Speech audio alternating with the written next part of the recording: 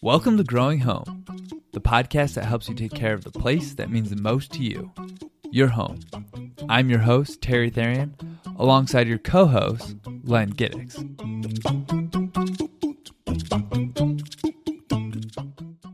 So, Len, we're back with another spring edition of the Growing Home podcast. Yes, we are. Right. And, as you and I have been talking, and as with a lot of our customers and many homeowners, we're eager to get out there and put some time and effort into the landscape. Mm-hmm. But can you, it's really important the timing of stuff as the weather improves and the weather changes.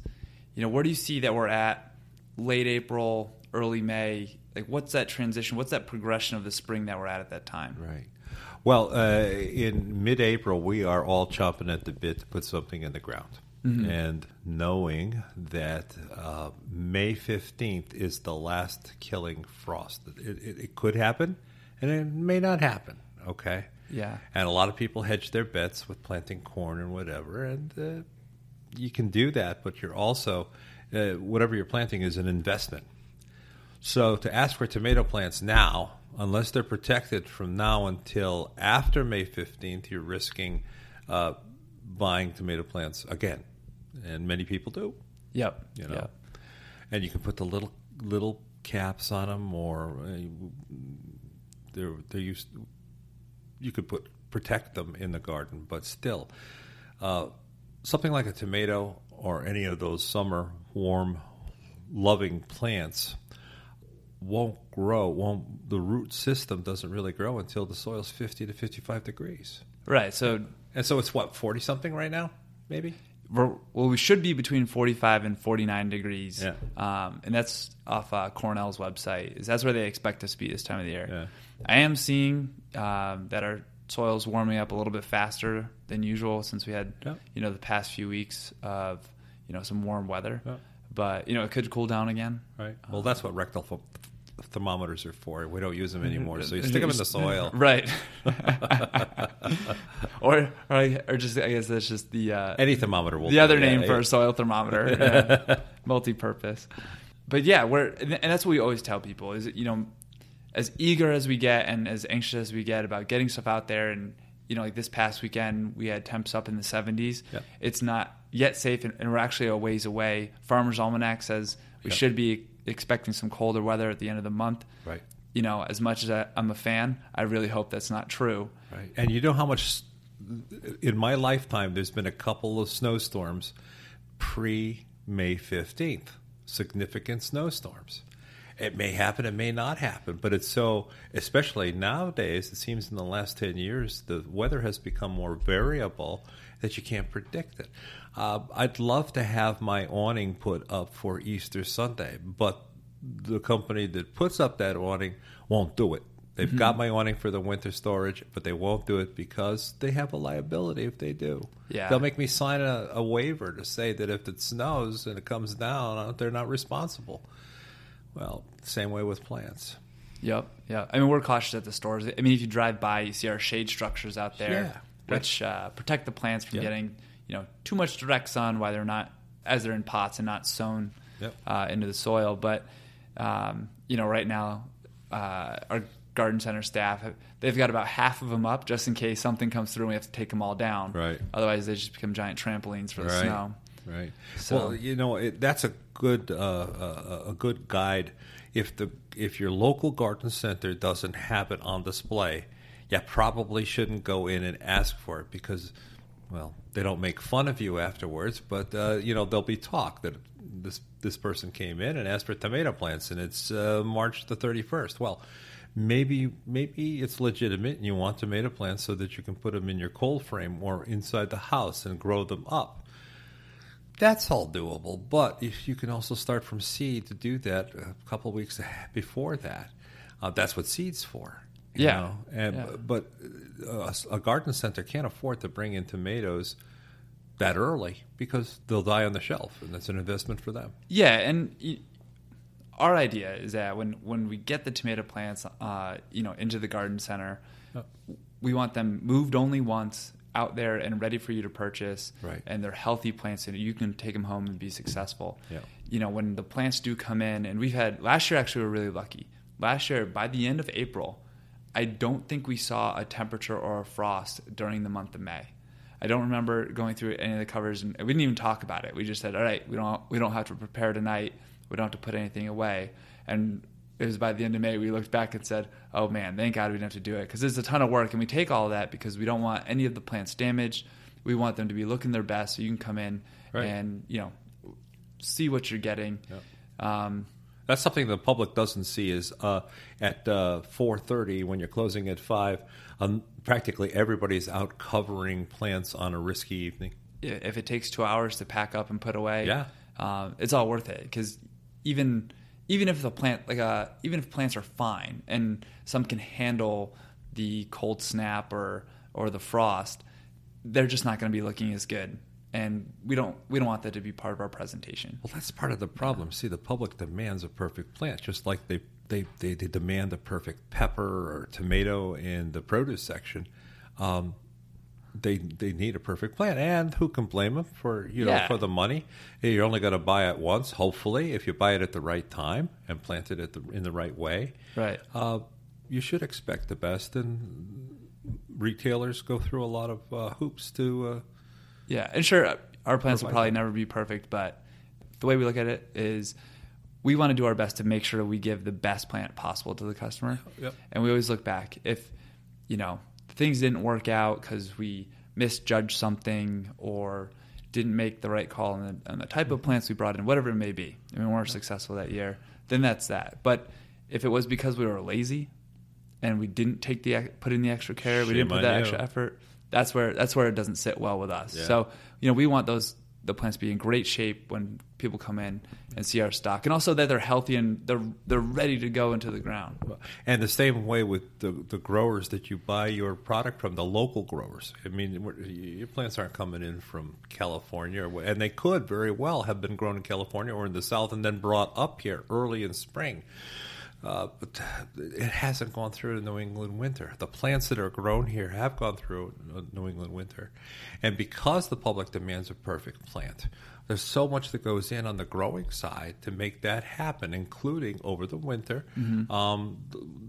Local nurseries will protect those plants from high winds, high snow, because you get broken branches with a lot of snow. Sure. So to put all the plants, one particular grower that I'm thinking of, all their plants, all their shrubs and perennials in hoop houses, and that protects them from those hazardous winter conditions. I don't know how many times I can tell you that in the middle of January, the entire crew from the nursery has gone out and taken snow off the hoop houses because we were afraid they were going to collapse from the weight of the snow. Oh man! Oh yeah, it was all hands on deck, really. That's how it is. Yeah. Yep. Plants are laborious. Because they don't stack. And they need to be fed every day, taken care of. Yeah. So, but and rarely, only to the rare person. Let me put it this way: do they say thank you? Oh yeah. I'm still waiting for a few thank yous, but when they start talking to you, Terry, let me know. Yeah, I will. I hope I get there soon. But cool. So as we get into. Or actually, let's finish our discussion on the last frost date. We do tell everybody, the safe bet is Memorial Day. Yep. That's when we're free and clear, because the average last frost date is May 15th. Yes. So it could fall on either side of that. Last year we got lucky. Some years we haven't. But if you are, what you're putting out there, if you're putting it in the soil, you think you have, a good window, a good forecast ahead of you, and you need to get it in. Right. We have other things and other careers that a lot of us are balancing while trying to maintain our gardens. Just be prepared that come down to the store, get a harvest guard or some sort of cloth to cover it. We cover all of our plants. If we see a temp below 40 degrees, you'll see us out there covering with a white cloth to make sure everything's protected. in the last 115 years, there's only been 1 year in New England where it actually snowed both in July and June, and that one is when the volcano Krakatoa erupted the year before. Really? Yeah, and it's called, and look it up, the year without a summer. Oh man! And many crops were destroyed, and there were actually a little bit of a famine because farmers couldn't feed their stock, and so they slaughtered them, and the pork was way down. And do you remember what time frame this was? It was in 1815, 1816. That was a little over 100 years ago, right? Yeah. And look it up. It's so interesting. 1916? 18. Oh, so 200 years ago. 200 years ago. Yeah. Yeah. Krakatoa. Oh, man. Yeah. And I mean, so it was something. And then there was frost practically throughout New England all summer long because of the dust and in the atmosphere and keeping the temperatures down. Oh man, I don't even want to jinx us on that. Cabot, though, don't worry. I've checked. There's no volcanoes erupting. Okay. Not that big. Okay. Yeah, there could be a couple of small ones, but I wouldn't worry about them. Yeah. I think the last big one, or there's probably one after that, but the Icelandic volcano. Yeah, well, that just stopped traffic, airline traffic. That's all. Yeah, I mean, but like through all of Britain and that part of Europe is a huge issue, and Heathrow is one of the busiest airports in the world. Sure. So crazy stuff. But anyway, no volcanoes on the horizon. No volcanoes. So hopefully, at least an averagely mild spring ahead of us here. So in the garden center now, what kind of stock is available, and what does that mean we should be planting it, or where are we at? Yeah, well, it's mid-April right now. And by the time this is out to everybody, it'll probably be the last week of April. Yes. So this is very typical that the shrubs that can be planted are brought into a garden center. They may not be in flower. They may be in bud, which is good, is good because they'll flower in place in your yard if you pick them up, especially early. Many customers actually walk through the garden center and see a plant and say, "Oh, that's beautiful. I have to have that plant." That's not the way to do it. You really need to have the spot. I mean, plants what do they have going for you? You have to put them in the right conditions. Otherwise, they're not going to thrive. They're going to suffer. They're going to die. You're going to curse them. You're going to spend a lot of money on pesticides, and then 10 years later, it'll probably die. If you take a rhododendron right now and put it in a soggy soil, you're dead. It's going to become diseased. I can guarantee it. Yeah. But if you have the right spot with good drainage and moderate sun, but not total sun, it'll do very well. Plant it too close to the house. It looks great now, but in 5 years you're going to be ripping that out because it's bumping against the house or under the eaves. It'll reach the eaves if it's a tall plant. Planting it under the windows is another thing. You don't want a 7-foot plant planted in front of a picture window because in 5 years it's going to be right in the middle of that picture window. And the window wins. Right. So it's important. That's right. So it's important to have the spot ready. So come out early. Pick the plant that you want. There's a good selection early before it actually flowers. And you can go to any number of sites or actually the staff at a garden center, a good garden center like Mackey's, will be able to help you pick out the right plant for the right place. But you should have the right place involved. And what they're going to ask you is what kind of sun does it get? Does sun or shade? What kind of soil conditions are they? Is it soggy or is it well drained? If it's close to the house, there's usually been backfilled there, so it's usually sand and well drained. That's why you see a lot of rhododendrons around houses. Right around the house, yeah. And a rhododendron is not a rhododendron. There's small rhododendrons, there's Euclusianum rhododendrons, and there's a large rhododendron, so they'll get to be 10 feet if you want them. Mm-hmm. So it's the place is important, the drainage is important, and they'll also ask you, is it on the west, south, east, or north side of the house? Yeah, I was going to ask you then. So when we're in the garden center and we ask a customer that's in there, Is it mostly shade, mostly sun? Like, where does that fall? Like, how do I, objectively claim that my the bed that I'm planting in is mostly shade, mostly sun? How many hours are we talking about? If it's 6 hours or more of sun, that's certainly a sunny location. Okay. If it's 4 hours to 6 hours, that's partial sun. And if it's less than 4 hours, like on the north side, very shaded, that would be a shaded area. Gotcha. Or under a tree. And what about, we're talking, east and west side of the house. Should you be putting more shady stuff on the west side because it's not getting that morning sun, or is it the opposite? Depends on what you have growing around it. You may have some very high trees that never gets that late afternoon sun. Yeah. Only gets the midday sun. So it depends on that situation. And remember, you may be looking at it right now and there's no leaves on the trees and you say, oh, it's sunny. But in the summertime when it really counts, it's going to be shaded. The east side is usually the sunlight is not as intense, and it's a wonderful place for certain plants that just like that. Like to wake up in the morning and be bathed in sun, but don't like to sit out there in the afternoon. And they'll tell you. I mean, not me yet. not you yet. I'm picking up, learning the language. There you go. Cool. So we've got, trees and shrubs out there. Some perennials are in at the time, the hardier perennials. Yep. And then, even there's some trees and shrubs that come later. Oh, definitely. Because one, they're not going to do anything. Those shrubs are usually come later in the year because one, you don't have room in your garden center for all of this. We do have some, like Rose of Sharon, which will flower late in the year. Yep. That have been overwintered. They're perfectly healthy right now, and they're at last year's prices too. Yeah. But so I mean, those are deals, and go ahead and ask for them. If you don't see a plant that you want, a Rose of Sharon, ask for it.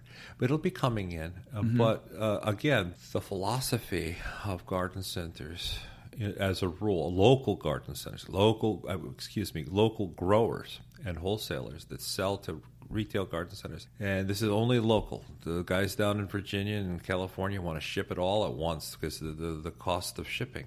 Right. But if it's a local person, they want to get those plants there just before they're ready to plant. I mean, and that way you have room. They're fresh plants. They've been tended to at the growing site, and it's a great advantage to the customer to buy those local plants. So, most of the time, for instance, roses you shouldn't see around here before Mother's Day unless they come in a package and they're bare root. Yeah, usually sometimes they arrive the day before Friday, Mother's Day weekend. Yeah. We hope to have them in before then because we know a lot of people like to gift them. Yep. But if the weather's not cooperating, last year, even though we didn't have frost threats, it was not a very cooperative year for warmer temps before Mother's Day. Correct. Yeah. And the same way with lilacs. Lilacs will start becoming available now. And of course, the farther south that you go, the wholesale grower, for instance, in our area, just released lilacs south of New York.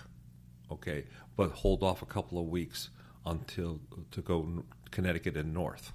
Okay, because they know that it's warmer in the south and probably stay warmer in the south. Right. Okay, so you can start them earlier. Yep. Up here, it's a crapshoot, really. New England weather is not predictable.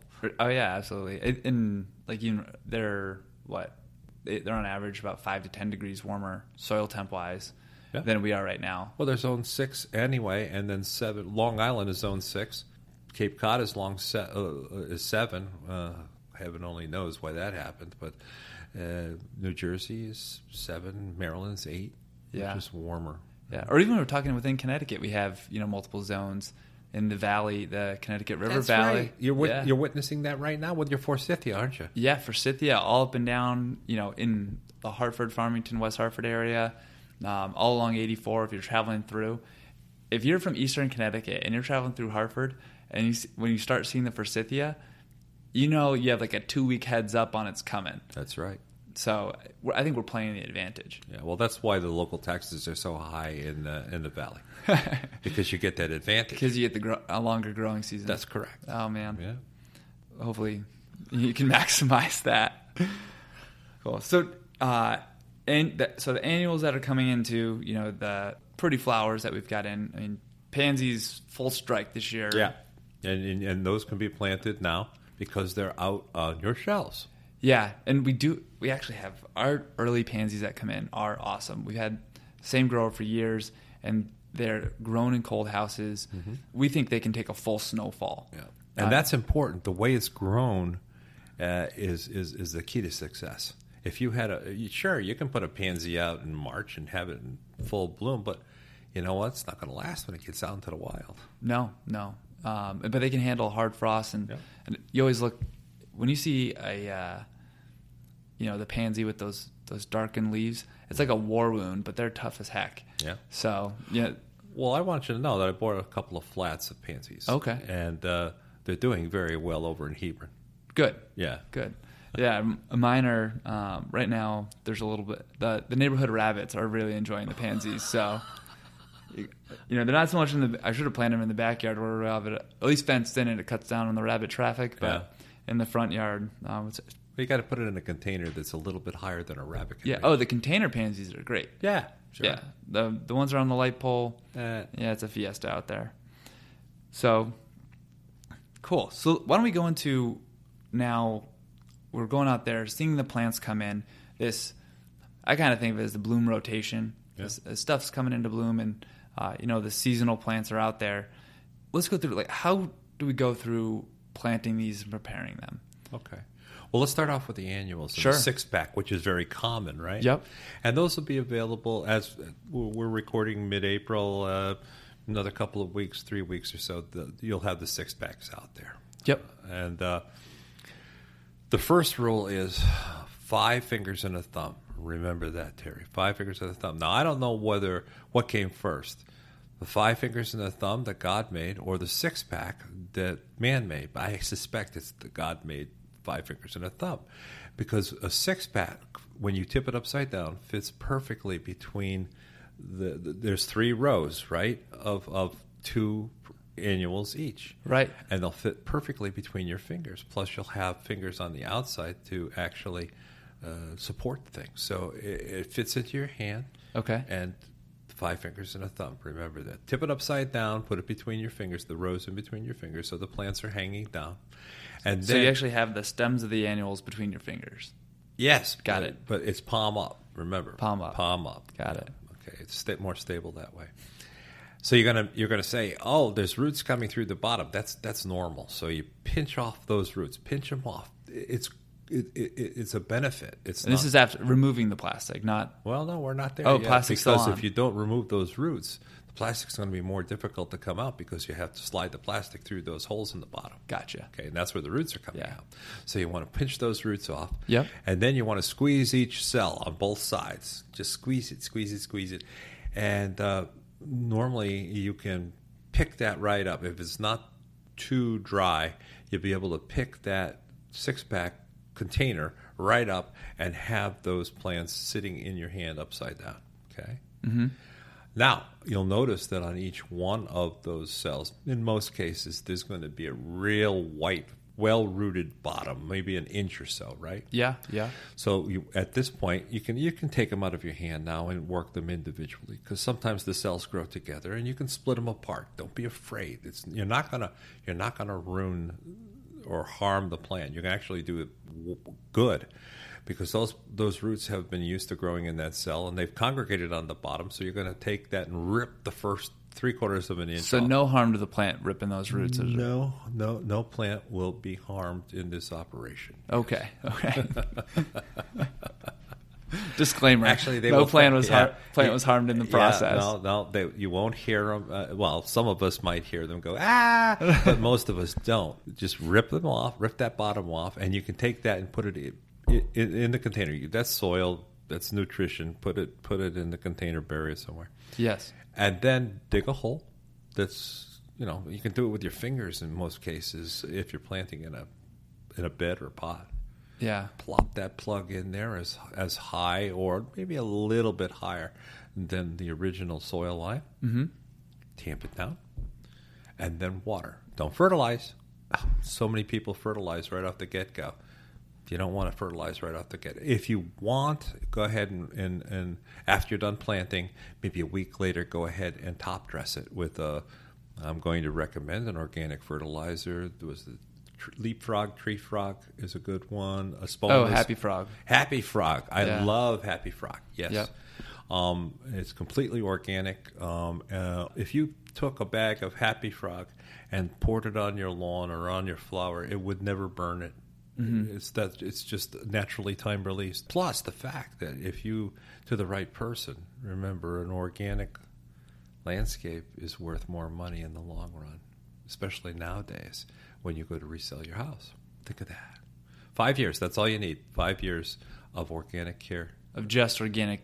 Just organic, you got to be good. And boy, we're going to do a podcast sometime, but it's just a different thinking. It's not harder. It's easier in many cases. Well, you know what I think, and even like a lot of our lawn care discussions are getting in the more organic side. And I think what it comes down to is Mother Nature is she's very powerful. Yes. And more so taking the approach of enabling her to do her work better. That's, we'll get into lawns and stuff later, but, amending the soil, making sure there's a great soil. And that's what a lot of our composts are trying to achieve when we go to plant and put some compost down with it, is just getting that, microbial activity in the soil going, vigorously producing all the micronutrients available for our plants. And that is so much more powerful than anything we can add. And, we can supplement. There's definitely, the fertilizer is going to help it. There's going to help it bloom. It's going to help produce those flowers. Yeah. But on a whole, a healthy soil is going to be a greater sense of success for you. Mm-hmm. Well, look at the forest. Nature has provided. And if you go out, next time you take a hike, go out and just take a handful of forest soil and smell it. You're going to smell the organisms it's a living soil, and you're going to smell the difference. You do that to your lawn, and you won't dig up some soil in your lawn. You won't smell that unless you've done it organically for a long, long time. Yeah, and take care of the soil. So. Take care of the soil. It'll take care of you. But so, top dress, or a week later, or you can, a fish emulsion is a good watering agent too, a dilute for fish emulsion. So you should water the plants in so that the air spaces between the roots are gone. There needs to be contact there, but no need to fertilize right away. Gotcha. So just let them get in there and let those roots get established. Yeah, get them established, because that's they're not going to do their job. The fertilizer is not going to get to the roots until the roots are established. That is an excellent point. Uh-huh. There we go. Cool. So now let's get into the larger stuff, the shrubs and trees, and planting those. Let's say we've done our work early in the spring, cleared out an area, and we know what the sun exposure is. That's right. We know what the sun exposure is. We know what the soil conditions are, and we know what side of the house it's on. Okay, so we're not going to put a rose on the north side of the house because that's the shady side of the house. A rose needs 48 hours of sun a day. 48 hours. 48 hours of sun a day. It'll survive with 24, and maybe it'll do okay with 12. Okay. But if you could keep the sun on it all day and night long, it wouldn't be bad for something like a rose. Okay. Now, a rhododendron, on the other hand, no, that needs a little shade. You know? Or it prefers a little shade. It'll be happier. Well, you'll know that.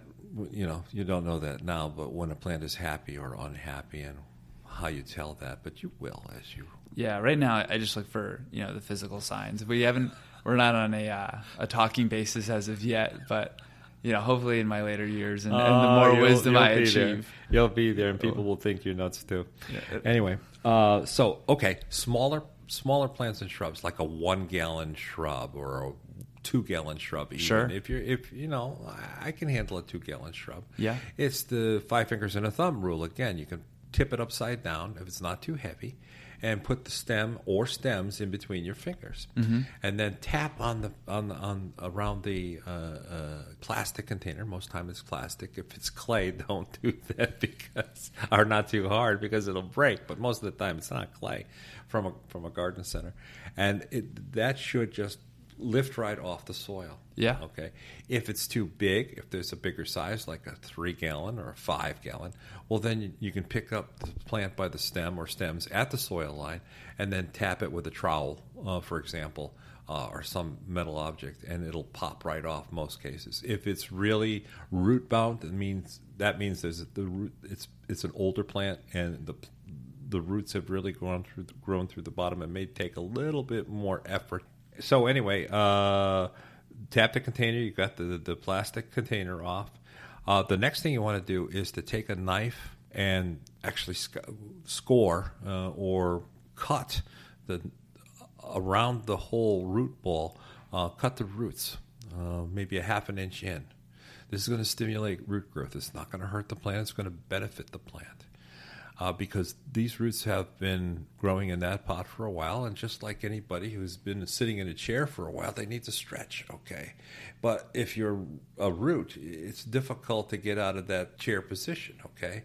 So what you need to do is to cut the cord, cut the root, and let them regrow. They're very vibrant. You're not going to hurt the plant, and you're actually going to benefit the plant. And then with shrubs and trees, trees are a little bit different. We'll get to those specifics in a minute. But with shrubs, you want to and trees, you want to dig a hole that's twice as big as the pot. Mm-hmm. Okay, and as deep as the pot is long. And so that when you put the plant ball in, the new soil level will be at the same level as the shrub or tree. You don't want to get it above that level because it will tend the new soil, if it's above the stem, if it creeps up on the stem, it will tend to rot, and in 10 years your shrub may not survive.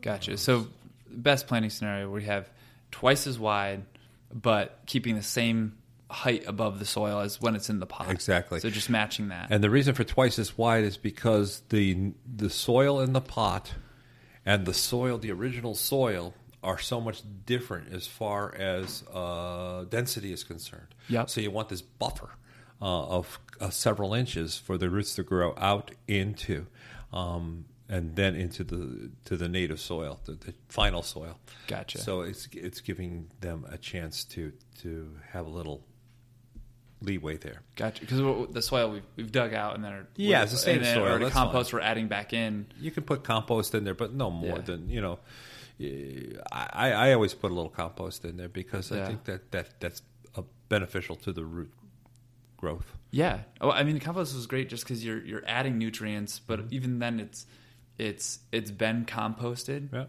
and it's we'll call it a lively soil, and you're adding that, and it's like bringing more friends to the party, right? And you're like just like a healthy lawn. The healthier your soil is for your plant, and the more natural activity you can get in there, and that compost is going to feed and almost get what becomes stagnant in your existing soil, bring that back to life too. Exactly. Well, remember what compost is. Compost is composted plant material, right? Yeah. So it's got every nutrient that a plant needs because it came from a plant body, okay? And it is in the right proportion, and so you're not going to be too strong. As far the nutrients aren't going to be too strong. They're going to be just right. Timed right, released right. Oh, yeah. And plus you're going to provide some bacteria and fungi in there that the plant is going to need. The good stuff. It's the good stuff. It's the stuff. Living soil. Yeah. Anyway, so with plants and especially trees, what you should do is go ahead and, with the little bit of soil that's left, make a little dike around the soil, maybe a little bit further out than let's say the hole was 2 feet wide. Yep. Or 1.5 feet, you want to go about 3 more inches out and then make this little dike on the surface. The reason for that is that you want to water in that area. You don't want it to run off. It happens so much in the root zone, right? Yeah. Because we're going to water deep. We're going to not just sprinkle it, and that does nothing. You're going to let it soak in, and you're going to put some more in, and that dike will help save water from running off. And then I like to mulch, whether they're more compost or a mulch to match the bed. Yeah. Sometimes if you saved it when you pushed you were already mulched and you push this the aside, that works too. But you're going to want to water that, not fertilize. You want to water it, a couple times, maybe a couple times a week. Depending if it rains, don't bother watering it. Yeah. But after a couple of weeks, those roots should begin to become established enough where you don't need to water it, unless it's extremely dry. Yeah, so a couple of weeks, we got our roots established, and we talked about we need those roots established in order to absorb the fertilizer. We don't want to waste any fertilizer. That's right. No need to. And if you want top dressed, you don't have to dig anything in. Yeah. And so as far as mulching, you talked about keeping the soil line the same. Like, how much mulch should we? Like, how many inches are we? Doesn't matter, because when we mulch, always. Here's another rule of thumb: make donuts, not volcanoes. Donuts, not volcanoes. In other words, when you mulch, you don't want to make a volcano around the stem of the tree or plant. Mounting up against. Yeah, because it's going to do the same thing as if you buried that too deep into the soil. It's going to rot, and in about 10 years, it's going to go away. Gotcha. We're really hating on volcanoes today. Oh, yeah, it's the volcano season, Volcano season. Anti-volcanoes coming out of here. No volcanoes. I think it's on the door. Anyway, instead, you want to make a donut around that stem or stems. Yeah.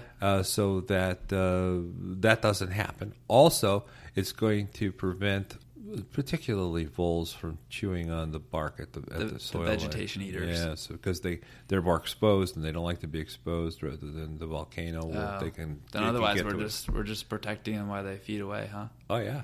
Yeah. No good. So, and that's a good one. We probably won't get into much in this episode, but voles, V for vegetation eater, moles, M for meat eater. The moles are going after the insects. I and never worms. thought of it that way. That's wonderful. No? Yeah.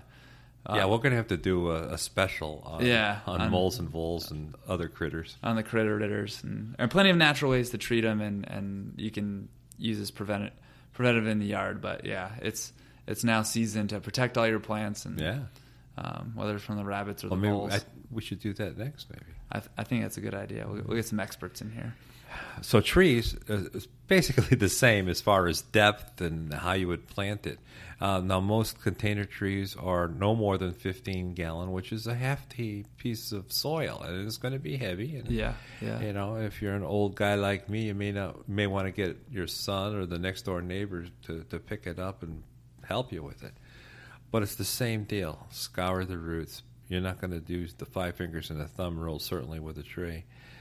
Always plant it at the same level that it was in the container. You're going to make the dike. It's even more important with trees to conserve the water, and mulch is good. Mm-hmm. Again, don't even think about fertilizing. We fertilize way too much in this country because of the commercials that we see on television. Most of us learn practically all of our gardening skills as a novice gardener through television commercials. Yeah. What's the point of this podcast, right? That we can talk about this stuff more in depth. I hope so. I hope I'm not just talking here. No. I think, this is, we want people to go home and be successful. We don't want them to waste anything. Right. The more successful they are, hopefully the more successful we become. Exactly. So. And let me see if there's anything else.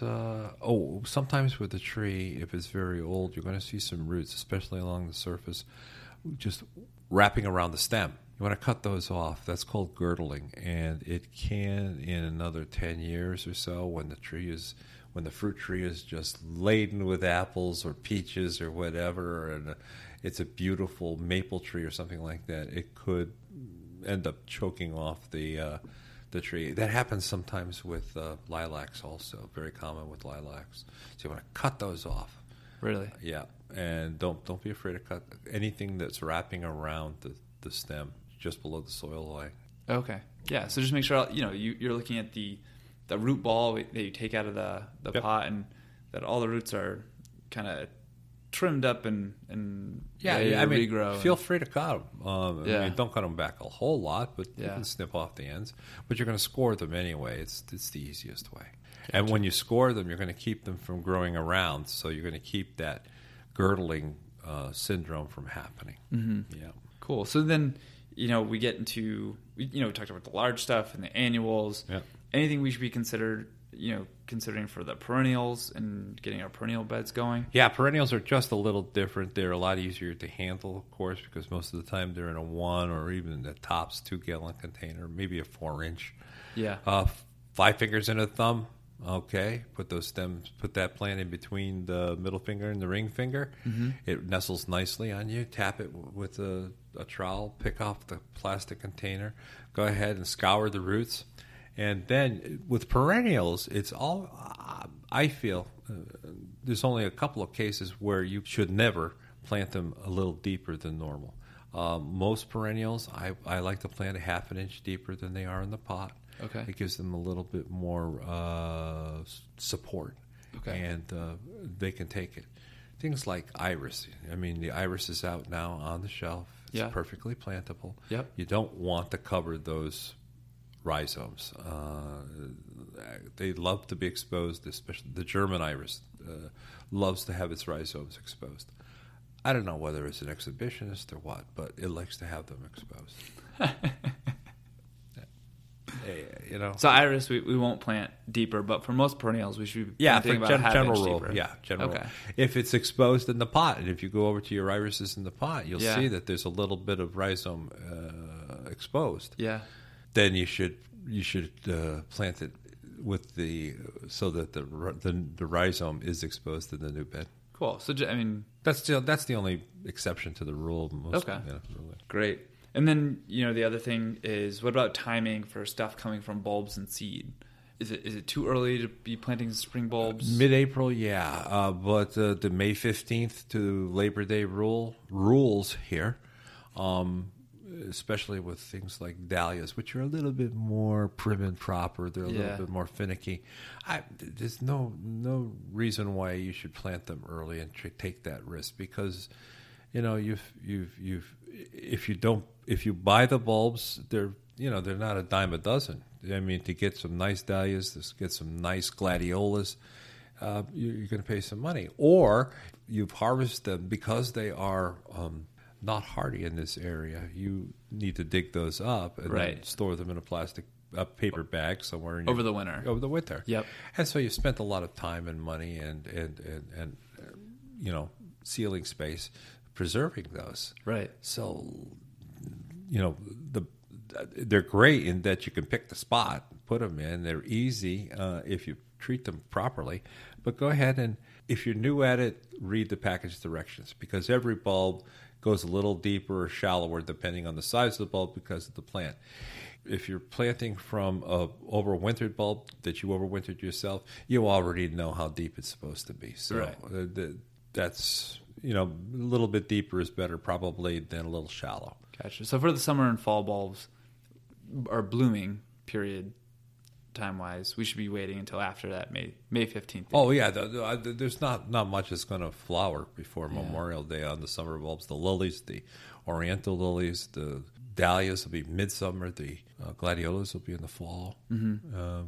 And that's what we're talking about. We're not talking about tulips or daffodils. You'll plant those in the fall. Yeah, and in case you forgot, we do have sprouted bulbs. Those are a savior, right? Because there is. Yeah, it comes early April, and you see the tulips out, and I should have done that in the fall. Yeah. So we have a little saving grace. Well, that's a nice service to make us feel smarter. Yeah. And then you can just tell everybody you did all the work in the fall. That's right. Yeah. So it looks good. Have them out for Easter.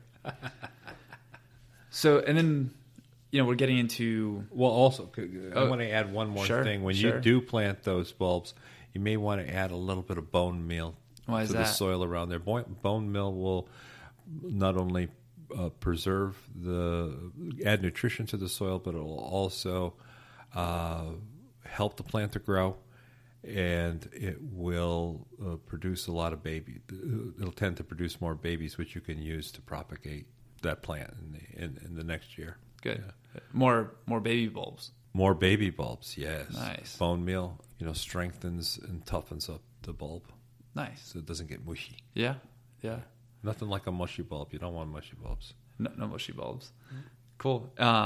Also, I've heard a lot of people put also oyster shells around them, but more so as a varmint protector. Yeah. Voles again, vegetables and voles, they are prima donnas when it comes to getting cut. Yes. So those nice oyster shells, and even, well, we don't want to use broken glass because we could get hurt on that, but trap rock also works it has a nice sharp stone. It makes them a little raw in the nose. Yeah. Yes, it does. Yeah. So to completely surround that bulb with this stuff is a good idea if you have bulbs. Yeah, and actually the oyster shells, if you look down the poultry section, a lot of people give them to their chickens to help with the calcium for the egg production. I do, yeah. So you can use the same thing when putting them in your garden. There's little, I think like 2 or 5 pound bags. What should we be getting ready to, if we haven't started inside from seed, what are some things we can start in the progression we can get into of sowing directly into the soil? Okay. Let's talk about veggies first because that is more popular and probably a little bit more common than flower seed right now. Annual flower seed. I planted my spinach. I planted my lettuce. I planted my peas. Do some cole crops if you'd like, cabbage and bok choy. Directly into the soil. I do it directly in the soil. With the peas, I just soak them for overnight in water and then put them directly into the soil. With spinach and lettuce, well, I'll put a few seeds in. I do them in my entire garden is in containers, and we'll have to talk about the way I garden later on, in another 2 or 3 years or something like that. Yeah. But just put a few seeds in, and then you're going to thin them out later on. Plan on thinning them out to 6 inches apart. Anyway, 6 to 8 inches apart. Let me see. Otherwise, you need to wait. Tomatoes, peppers, eggplant, anything that will list on the package 90 days or more. You don't want to put those in. Radishes now is a perfect time. They're 21 days. So in another less than a month, I'll have radishes. So if something is 25 to 45, 50 days tops, you can put that in right now. Okay. Yeah. Anything close to 90, you need to buy plants for. Anything over 120, forget about it. No, I mean, you can grow those, but don't expect to harvest until later on. Things like squash, pumpkins, you want to put in definitely Labor Day or even later. Memorial Day. Excuse me. Did I say Labor Day? You did say Labor Day. I'm sorry. You're skipping the whole summer here. I know. Memorial Day is plenty of time, and even with things like squash, well into June is good because the stem borers, the squash borers, their season will pass so that your vines won't be affected. So if you have borer problems in the past, one of the ways of doing that is to plant later, and there's plenty of time. Especially with things like zucchini or whatever. And plant how late? Up to the 4th of July, really. Oh, great. Yeah. Okay. Yeah, you can put a lot of those in at the 4th of July because the growth is going to be stimulated by the warm weather. They love that sort of stuff. Yep. Well, I don't know if everybody can hear. Is that a volcano? Yeah, that might be a volcano erupting, or I think it's the local power center testing out their new Skag mowers. Oh, okay. Which are very impressive. I know that is something. However, not too great for our recording studio here. But so I pay no attention to anyway, that roar. I guess that's just the sound of spring, right? Yes, it is. Yeah, we're out there and everybody's ready to go. So I don't know. Maybe it's picking up. Maybe it's not. Cool. So and flowers. Flowers. With the exception, flower seed, with the exception of the wild flowers, the hummingbird mixes, the wildflower mixes, I feel it's best to buy 6-packs like marigolds and any other bedding flowering plant because you have a lot of control over it. In places where you want a nice meadowy look, well, then go ahead and scatter those seeds hither and yon, because that's the way it's supposed to be. Yeah. Yeah. I mean, wildflowers are awesome. You can get mixes with varieties that are desirable for the hummingbirds, for the butterflies, and all other pollinators. So I think it's a great thing to put out there. If it's an area you don't care if it's grass, if you want low maintenance, put the wildflowers in there. You're going to enjoy it a lot more. Mm-hmm. And do a little, maybe even attract some pollinators to your yard to help the garden. Oh, yeah. Oh, definitely. Yeah. And, it's always a great thing to do in a spot that you would normally grow weeds. Well, let's grow a meadow, Yeah. Sounds cooler, too. Oh, yeah. I have a meadow. I have a meadow. Out in the meadow. Cool. So, speaking of seeds, grass seed. Grass seed, yeah. So now we are, another thing, it's all about that soil temp.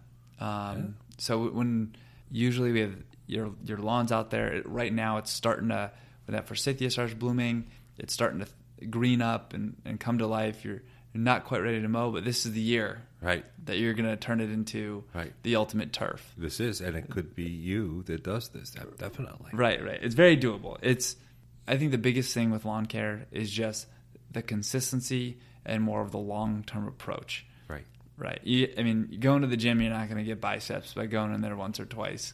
Yep. You have to do it consistently over a period of time. And it's a little bit more work to start, but then when you get into maintenance mode, it'll maintain itself. And you want to keep up with it. Because if you don't, then the less desirable stuff will come in there. And you want to help the desirable stuff continue to thrive and outcompete. Right. I think you just hit it right on the head. Competition. Yeah, it's a competition out there. That's right. But making it look the way you want. Yeah. You gotta let Mother Nature do her thing, and then make it so on those plants that you want, enable them to beat out the weeds and stuff. That's right, because the weeds are there. They're just lurking. They're waiting for you to make a mistake and be lazy. Exactly. Yeah. But spring. There's 2 seasons to plant grass, because the grass seed that we plant up here in New England, except for zoysia grass, which is now you can see that very easily because it's the beige lawns that are out there. That is a Florida zoysia grass. It's like a bright. It is a full zoysia grass lawn. Yeah. It's like someone went over it with a highlighter. Yep. They just stand out. They do, and it's the mixed ones that really look ugly. And the fact is that zoysia grass, which I would never recommend. I think it's illegal to buy, right? Huh? I don't think you can buy it anymore. At one time you could. It was in every magazine. Yeah. Well, it's going to creep into your neighbor's yard. It is a creeper. It's a creeper. Yeah. Yep. And, in the middle of summer, because it's a hot weather grass, it could be drought season. It'll be green as anything. But, 8-9 months out of the year, it's just this sickening beige. So a very, very bright beige. Anyway, most of the good grasses that we plant here are cold weather grasses. They don't like the hot weather because, if we have a hot, dry summer and we don't water or irrigate, guess what? Let me take that back. I never irrigate, but my grass is always green because I have living soil. I have a lot of compost in there over the years. And there's only one section over the leach field that really dries out, and I'm working on that diligently to keep that alive and vibrant. But the rest of it works very well. So if you have the right conditions, the right soil conditions, and the right seed, the right plants there, and I'm talking about Jonathan Green's Black Beauty, or is it Black Beauty Plus now? Or Ultra. Excuse me. Yeah. So the Black Beauty they're referring to their line of fescues that they developed. And actually, if anybody's interested, definitely shoot back to our second episode with Barry Green, the owner of Jonathan Green, and he tells the whole story of how they developed it. It's impressive, and it really is a standout, innovative grass seed breed. It is. And the roots on that system go down up to 4 feet, I understand. It's hard to believe, but they're much deeper, and there's a lot of other advantages to it that you'll never see, but you'll really appreciate. Anyway, that's expensive seed, and you don't want to put that in spring. You'd rather put that in fall. At least that's my You'll be most successful. To be most successful. Yeah. It's not that you can't put it in, but guess what? We have warm weather coming in, and if the grass isn't established, if the roots haven't gone down far enough, that dry weather in summer is going to, keep those from thriving. Right. And both seasons were hitting a window. Just like our vegetable seeds that we start indoors and put on heat mats to get that soil up to 75, 80 degrees to germinate. Same thing with the grass seed. It needs to be a minimum of 60 degrees for that grass seed to germinate. And if you put it out early, it'll sit there, or it might get washed away, picked by the birds. You're just, taking the seed and leaving it out to the elements for a little while. But if you wait until you hit that 60, 65 degree mark, then it's going to be out there, and it'll start germinating faster and spend less time sitting there on the soil dormant. So if you want to fill in maybe a thin lawn or cover up some bare spots, the best thing to use for grass seed is an annual mix, an annual ryegrass mix. Pre-65 degrees. Pre-65 degrees. So earlier in the season. Yeah. As long as you can make contact with the soil and the soil's not frozen, you'll be okay. Right. There's a lot of mixes out there. Jonathan Green has a Quick Green is it called? Fast Grow. Fast Grow. Yeah. Actually, it's one I always caution people on. I think I've mentioned it on here before. It's an annual rye, 63.8%. It does have some perennial in there. Some perennial, like 40% perennial or just under. But it grows fast. Yep. And it's green quick. Yep. But it's not coming back next year. That's correct. Because that's an annual. That's what the annuals are all about. Right. However, by the time that thing is ready to die out, you're going to hopefully come back and overseed with the good stuff in August, for example. Yeah. And to your point, right? Like, so you put that down there, and wherever that plant is, if there's a grass seed plant there, or a grass plant, a crabgrass plant, or some other weed plant, it's not going to grow. It's going to think twice, yep. It's going to think twice, right, before it comes on its turf. Right. So it's a weed preventer. You're basically putting out a weed preventer that looks great, and you can actually get some benefit out of it. And then come the fall time, that's when you want to put down most of your grass seed. Now, we should preface that, right? Because you hit this window of you're hitting 65 degrees in the soil, let's say early May. You can put down grass seed there and be very, very successful putting down grass seed then and have it established going into the droughts of July and August. So I'd probably say we're probably 50-50. I'd say 50% of our grass seed is sold and put down in the spring, another 50% in the fall. And you can do both. Well, just let you know that I already put down my annual rye seed about a week ago before a rain, so I didn't have to water it or anything like that. There you go. Yeah, use Mother Nature, right? And then the chickens came along and probably ate up half of it. Oh, there's chickens. I know. At least they give you eggs. Free range. Cool. So yeah, so if I think putting down the annual, I think that's especially if someone who wants a more natural approach to weed prevention. Definitely. Use those annuals in the spring, annual seed in the spring, or if you have a wedding coming up, Memorial Day weekend on your lawn or property or a party, great thing to put out there. Fast Grow, Quick Green. Think of the compliments you'll get on the 4th of July picnic in your backyard.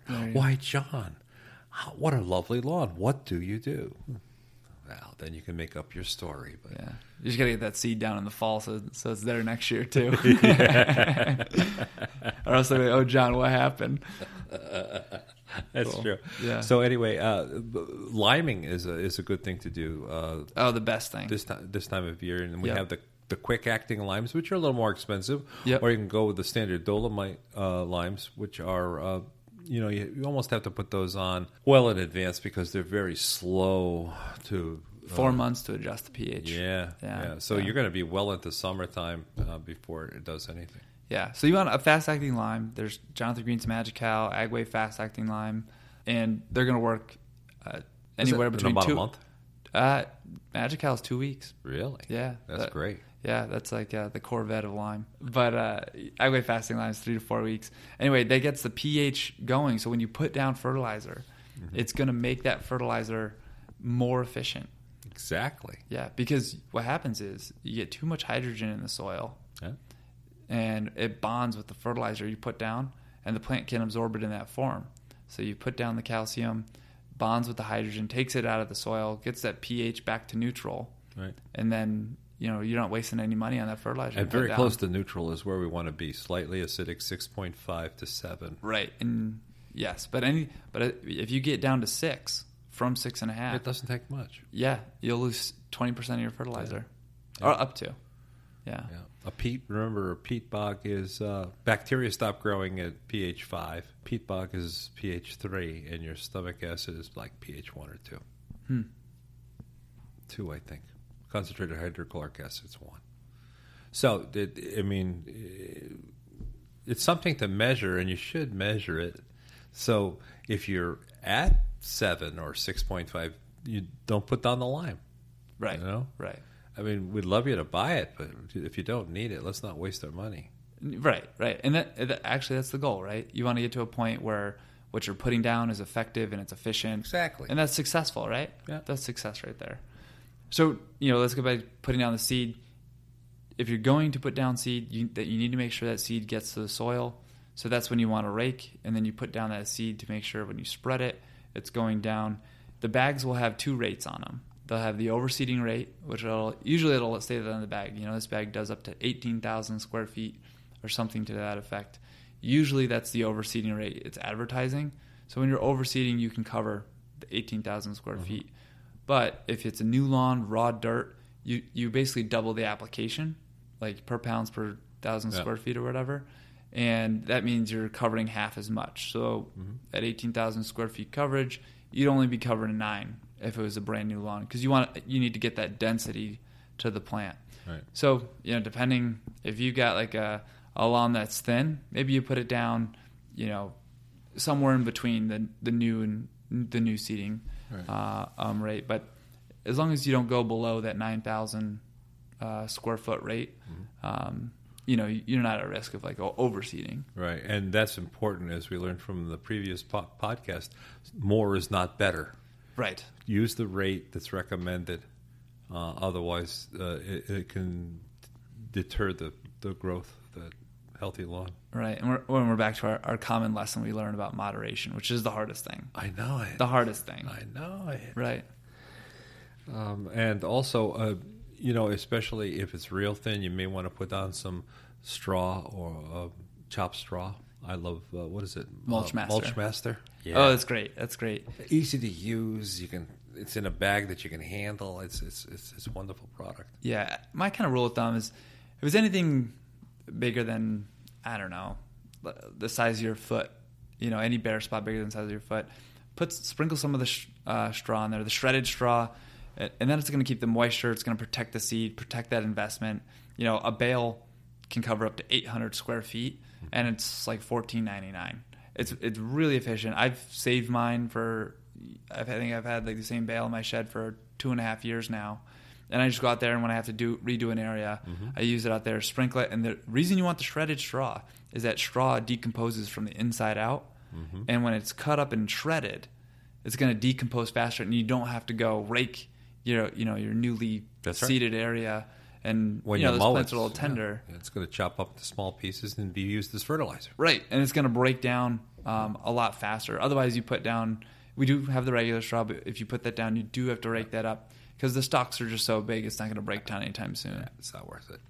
And it's also a good marker so that you can check it out from time to time to see how the new grass is growing. Yeah. And it acts like a mulch, keeps the moisture there.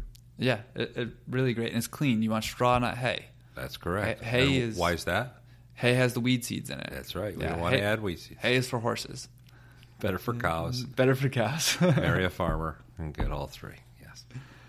And then there was, with plants, putting down fertilizer later, as we talked, that's the recommended procedure. However, I would put down a starter fertilizer when you put down the seed. And the only reason is, in order to spread the fertilizer on our larger areas, we do have to walk over the seed. And it's actually a good practice to walk on the seed when it's first put down. It's all about getting that seed to the soil. Right. It So has to have the contact with the soil. Right. So you're going to help it by walking over it as you're spreading that fertilizer. And a starter fertilizer, the goal is you're getting phosphorus in there to help develop that root system and make a strong, hardy plant so it can handle those droughts and tough winters. Mm-hmm. But when you put it down and the grass is if you were to put it down when the grass is like 2 weeks old or 3 weeks old and it's still a little tender, you don't want to be walking on it then. So you put down a slow release starter fertilizer, but put it down right at the same time, and you'll actually do yourself some benefits. And phosphorus helps with root growth. That's where it's after, the roots. Right. Yeah. Yep. Because it's the nitrogen is the leaves. Right. So the three numbers in any fertilizer bag: Right. nitrogen on the left, phosphorus in the middle, and then potassium is the third number, and it's up, down, all around. So nitrogen is up for the greening and there the top you go. growth. Yeah. Right. And then down for the phosphorus. That's helps to develop the root system. Yeah. And then all around, the potassium's kind of like. This is probably not scientifically accurate, but I just say it's the vitamin C for the plant. It's like essentially, the all around health benefits. Overall of the plant. health benefits. Yeah, it prevents disease. So that's why your fall fertilizers will be higher in the potassium. Yep. So, can we talk about clover? This is also a good time to put your clover. Great time to put down clover. And I do this every year, and I think clover seeds gotten cheaper over the years, to tell you the truth. It could, but it's amazing how like a 3-pound bag covers like 15,000 square feet. Yeah, you and your neighbor could share a bag, and it's not that big. Don't be scared. And it's pelletized to boot because the clover seed's so small. Yeah, you couldn't handle it. Yeah. But I spread the clover when I spread the grass seed, like I was feeding the chickens. Just broadcast it with your hand. Yeah, and I concentrated on spots where the soil is more compact, where I usually walk over or drive over the lawn. Yes, I drive over the lawn to get to certain places. Or in this poor section over my septic system. And clover has just this great benefit. It stays green. It grows where the grass somehow doesn't. It floats around, too. It reseeds itself. Yeah. And then it produces nitrogen fertilizer for your lawn. It does. It takes nitrogen out of the air. And turns it into an organic the bacteria growing on the little nodules on the roots do. Right. Yeah. And makes into an organically available nitrogen for your grass plants. Absolutely wonderful. And then you're saving money. I never fertilize. Sorry about that, Terry. It's all right. I don't fertilize. Whatever makes you successful. And however you want to be successful, we're fine with that. We're just here to help. We're that type of people. That's the kind of people we are.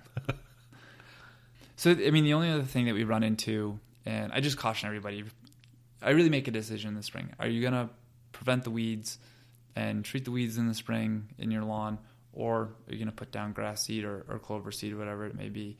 There is one product we sell. It's a weed preventer plus new seeding. It either has Topricin in it or Tenacity, and both of those, they're sort of like growth inhibitors that grass are able to process and not be harmed by. Our turf seeds, where a ryegrass, Kentucky bluegrass, or turf type tall fescue, they can handle these ingredients and not be harmed by them, where crabgrass cannot and other weeds cannot. Those are available. They are a little bit more expensive than your regular weed preventer, so a lot of people will decide they'll just do, I'm getting grass seed down, I'm filling in the lawn this spring, in the fall, go back through, patch up the areas maybe didn't come in so great, or a new area. And then the long-term cycle we're working towards is treat your weeds, prevent your weeds in the spring, and then in the fall you make it so that there's no room for those weeds to come up the following spring by putting down that grass seed. Sounds simple enough. Yeah, because I did look up and get some rates of like all of the weed preventers and the herbicides. After you put down a crabgrass preventer, you have to wait 12 weeks before you can put down a grass seed and safely, plant it without, losing some of that grass seed to the crabgrass preventer. And then even after you put down something that's meant for a dandelion and won't harm your established grass, you do have to wait 4 weeks after you put that down to put down a broadleaf weed herbicide. I see. And it even says to wait, that if you have new grass seed down, you should mow that grass at least 3 times. So it's that established before it can handle, those herbicides. So, just be aware of that, and we don't want you to lose all that hard work you've done. Right. Cool. Very good. Well, I think this is a great start and get us thinking about, what our placement in the yard is and looking at what stock's available in the garden center, and look forward to a successful spring. And how I am. That's the wonderful thing about gardening. Every spring brings new hope. That the same good things that happened last year will happen again, and that everything will look like the seed catalog when it finally grows out.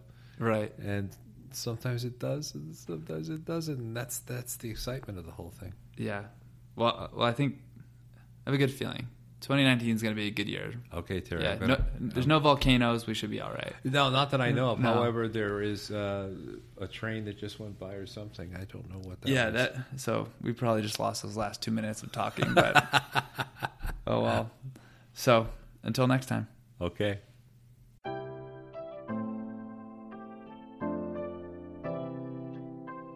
Thank you all for listening. For notes from this episode, visit the podcast section of our website at mackysgrows.com.